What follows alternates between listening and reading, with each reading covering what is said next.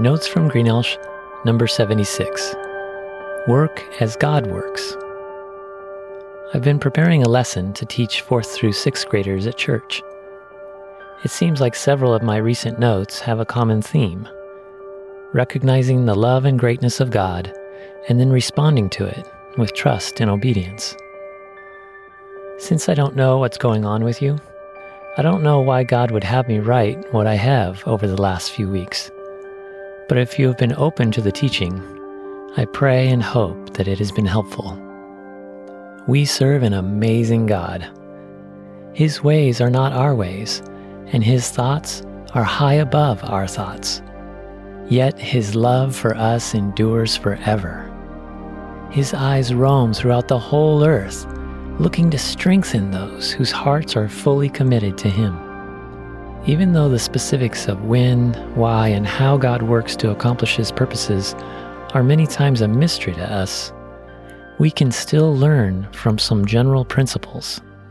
Here are 5 ways that God works. First, God works in accordance with His nature. For instance, God doesn't lie because He is truth.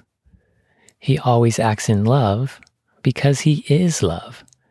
When we tend to blame God or feel like He's failed, it's not from a character fault with God, but rather a lack on our part of understanding Him or all the circumstances. Fortunately, in time and through faith, God makes things more clear. 2. God works in accordance with His Word. God never changes, and His Word never changes. What He says, He always does.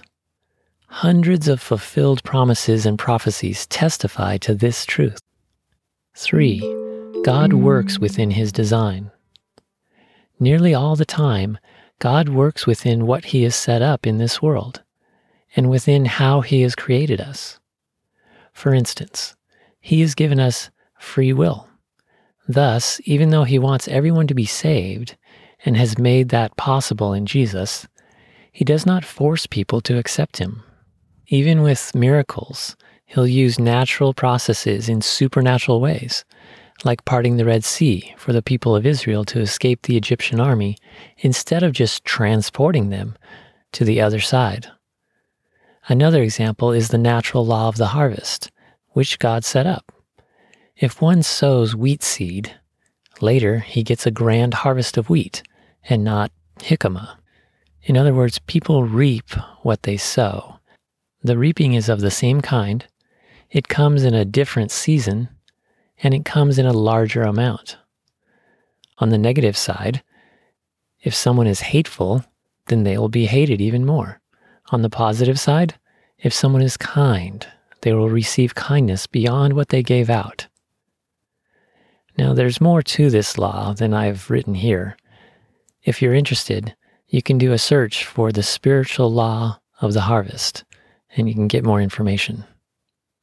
Another important note is that although the law of the harvest is in effect for all of us, God forgives sin and graciously spares a repentant person its ultimate result, which is destruction.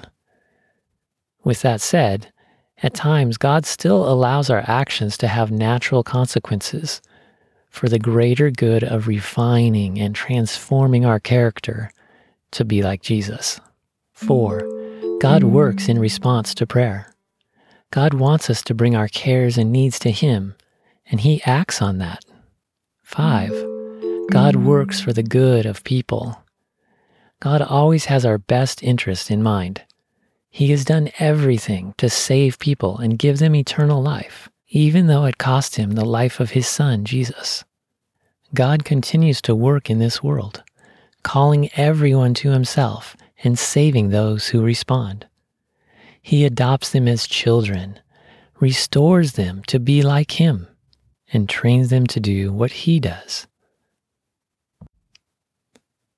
Given these 5 ways that God works, we'll see that we should work in a similar way as followers of Him. People once asked Jesus, "What must we do to be doing the work of God?" Jesus replied, "This is the work of God, that you believe in him whom he sent. Our belief in Jesus is not just intellectual. We demonstrate our belief in Jesus by following the example of how he works. For faith without works is not faith. It's dead and useless. So here's what we should do to work as God does. 1, we should work in accordance with God's nature. God wants us to be like Jesus. He gives believers his Spirit to guide and empower them to do that.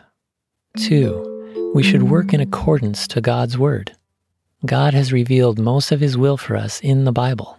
We need to study, learn from, apply it, and be encouraged by it in order to experience his best for us. 3, we should work within God's design. God has made each of us unique in our personalities, talents, experience, and resources. He also gives believers spiritual gifts. We should use all of these to glorify him and help others. 4, we should pray.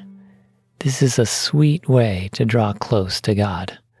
Prayer is more than just telling God what we want or need.